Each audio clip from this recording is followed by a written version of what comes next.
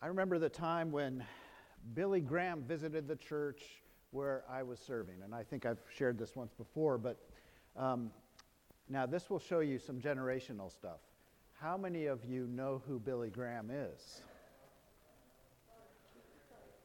Okay, so he's a pretty well-known pastor, probably the voice of the Christian church in the previous century.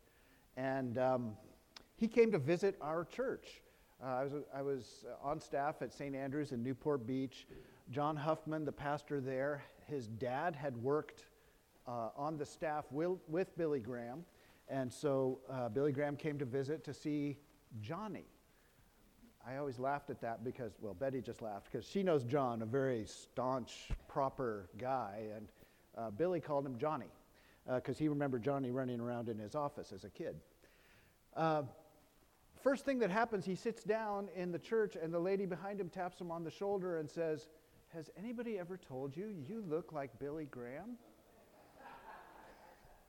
He said, "Yes, some people have said that before," and kind of chuckled.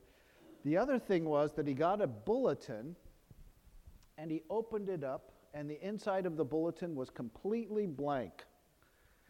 And he thought that was the funniest thing. He kept it because he went up to John after the service and he said, "I've never known Presbyterians being so open to the Holy Spirit before, having no service of order." So that was great. So I just wanted to say that because of my connections with John and that for the 135th, Billy Graham will be in attendance on that day. Okay, that's a total, complete lie. But, yes, he is still alive, but not really doing much ministry outside anymore. Imagine if Billy Graham were coming to our 135th. What would you want to have done before the 135th? Not a thing? What? I mean, if you were having a special guest come to your home, what would be the first thing that you would do? Clean the house, right? Okay, so only if it's somebody like Justin Bieber. See, I chose Billy Graham because I was trying to think of somebody that everybody would have respect and a wish to come visit. So I didn't say a Barack Obama or somebody like that because half the church would be excited and some might not be. So I just need to, I got to tread lightly here, right? I didn't say Justin Bieber because, some people will be excited and others might not be. I don't know. So be thinking about that. What strikes me about that is that idea of what the author of Hebrews says. Let mutual love continue. Do not neglect to show hospitality to strangers. For by doing that, some have entertained angels without knowing it. Angels. I mean, if somebody walked into that place and said, "I'm an angel," well, you'd probably call somebody to pick them up with white coats on. But if you recognized a person as a divine being, wouldn't you kind of, "Oh my gosh, I should have cleaned up. I should have done this. I should have had that." The author of Hebrews is letting us know, treat people well. Treat them with a sense of hospitality that goes beyond human understanding. Do not neglect to show hospitality to strangers, for by doing that, some have entertained angels without knowing it. There's an old phrase, angels unaware, right? Just be thinking about all those people that you meet on a daily basis. How do you look at them? It's so easy to look at somebody that you don't know and make quick, snap judgments, right? What if the filter on your lens changed every time you met somebody to not look for all the bad things, but to look at them and say, "This person's an angel. How would I treat that person differently?" Right? So that's what happened to Abraham. In this chapter that I read from, Genesis chapter 18, I didn't read the whole story because it's kind of long. But what happens is it starts off the chapter by saying, the Lord went to visit Abraham. The Lord. the Hebrew there says Yahweh. No question as to what that means. Yahweh, the Lord, the God of Israel, sometimes translated Jehovah, went to visit Abraham. But Abraham looked up, and what did he see? 3 men.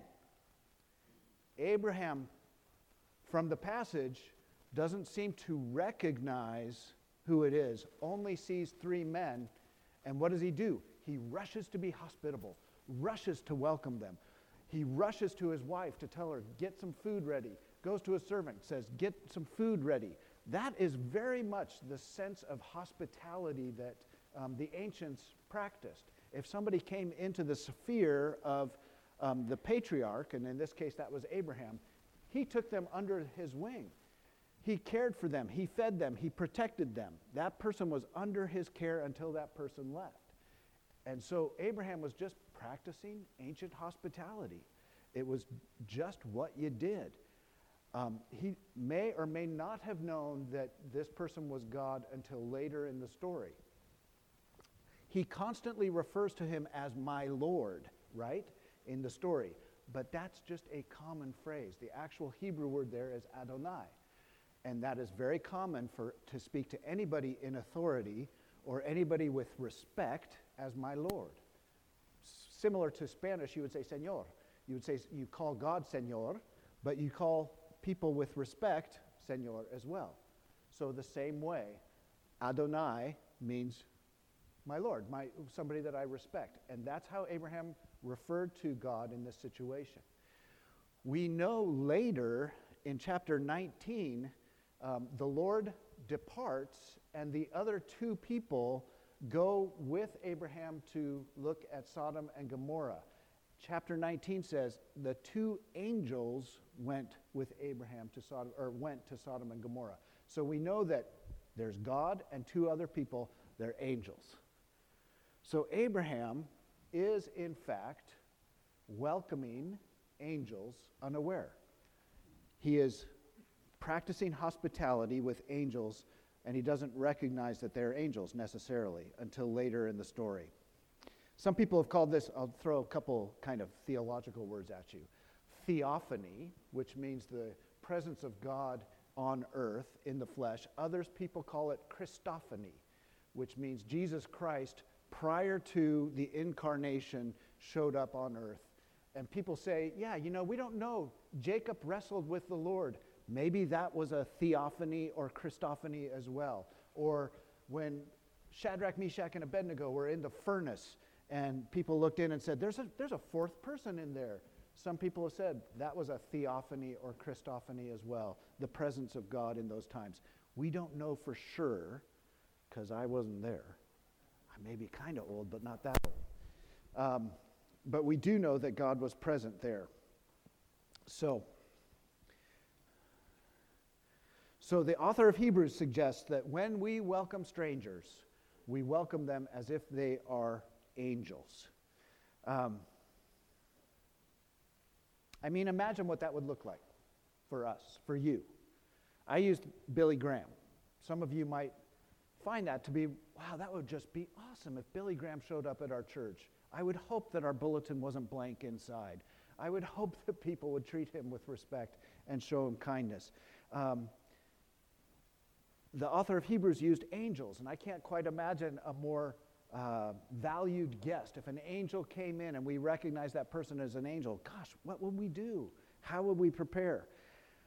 Some congregations, some churches, especially church plants, actually have what's called a hospitality team. Hospitality team. That means a team of people in the church that do everything they can to make sure that when people come into this church, they feel welcomed. Where does that start? In the parking lot. I like that you said food. That is definitely part of it. It starts in the parking lot. They usually have members of their team out in the parking lot. When somebody parks, they say, hey, welcome. Do you know where you're going? Okay, head that direction.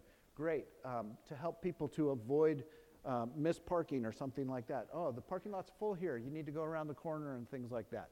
So that's a hospitality. It's a greeting right from the start. They have people at the front of the church, at the entrance of the church, ready to greet. We are working on that, aren't we? we're starting to do a little better job. In fact, we had a couple of our youth out there greeting people today, and that was awesome. So we have people doing that, and that's great. That's another way to make people feel welcome when they come in. Talking to people afterwards, speaking to them, being friendly during and not during worship. Some of us are a little too friendly during worship, but treating everybody like a VIP, a very important person. VIP. You know OMG and LOL. VIP means very important person. So treating everybody with that. In fact, James, in his book in the Bible, talks about favoritism and says, don't treat people with favoritism. Too often people walk into a church and they're wealthy and everybody's like, ooh, hey, welcome. Oh, good to have you here. Oh. And then the person that slept outside on the sidewalk last night comes into the church and they're kind of like, oh, maybe you should sit back here away from everybody. James says, don't show favoritism. Treat everybody the same. Treat everybody like a VIP, not just the people that are, by worldly standards, VIPs, because you don't know who you might be speaking with. The author of Hebrews says, treat everybody as if they were an angel. So I want you to think about that. When you put your glasses on, when you view people at school, at work, out in the world, in the grocery store, okay, even on the freeway, put your glasses on and see them as angels. It doesn't matter if they live in a multi-million-dollar home or if they sleep by the riverbed. See them as angels and treat them as angels. We've been going through this series on transforming churches in changing times. And we're talking about what does it mean to be a healthy and growing congregation. And one of the characteristics of that, we've talked about several different characteristics. I won't quiz you today, but I am going to quiz you next week. See, they hear quiz and they go, what, huh? What? You love quizzes. Wow, John, that's great. So some of the characteristics of healthy churches: curiosity, honest self-assessment, playful activity, entrepreneurship, drama and symbols. Today we talk about hospitality. Healthy and growing churches are hospitable. They're welcoming. They welcome all people. I mentioned this a couple weeks ago, but I loved when I went to Carol Fredrickson's memorial service, and somebody got up and said, you know, when we first came to this church, we weren't sure about it, and Walton Carroll came up to us after a worship service one Sunday and said, hey, would you like to come have lunch with us today? And they said, at that moment we knew that this church was our church. That's powerful. That's saying that hospitality is important. In fact, part of what Xander's vision is with the youth group is that every first Sunday of the month, we have family day, right? And so families are invited out to lunch. And in fact, we're all invited to 4th Street Market after the worship service today to grab lunch. Is that good? Okay. Yeah, you like that? Mike is going for sure. So healthy, growing churches practice hospitality. Healthy, growing churches treat everybody like a VIP. Now, I want to say something that's kind of a little twist. I didn't put this in my notes, but sometimes our longtime members feel a little stranger in church. They feel like a stranger in their own church because things are changing so fast. Things are different. New faces are showing up. And so sometimes our older members, our longtime members, feel like a stranger in their own church. I mean, my goodness. We just sang a hymn in a way that just seems so strange. How great thou art. Where's the organ? Come on now. But aren't you excited that our kids are learning that hymn? I mean, that's what's exciting to me. But treating everybody like a VIP. Longtime members, new members, visitors, people that sing in the choir, people that come just quickly and leave quickly. Treating everyone like a VIP. Healthy and growing churches have a welcoming spirit.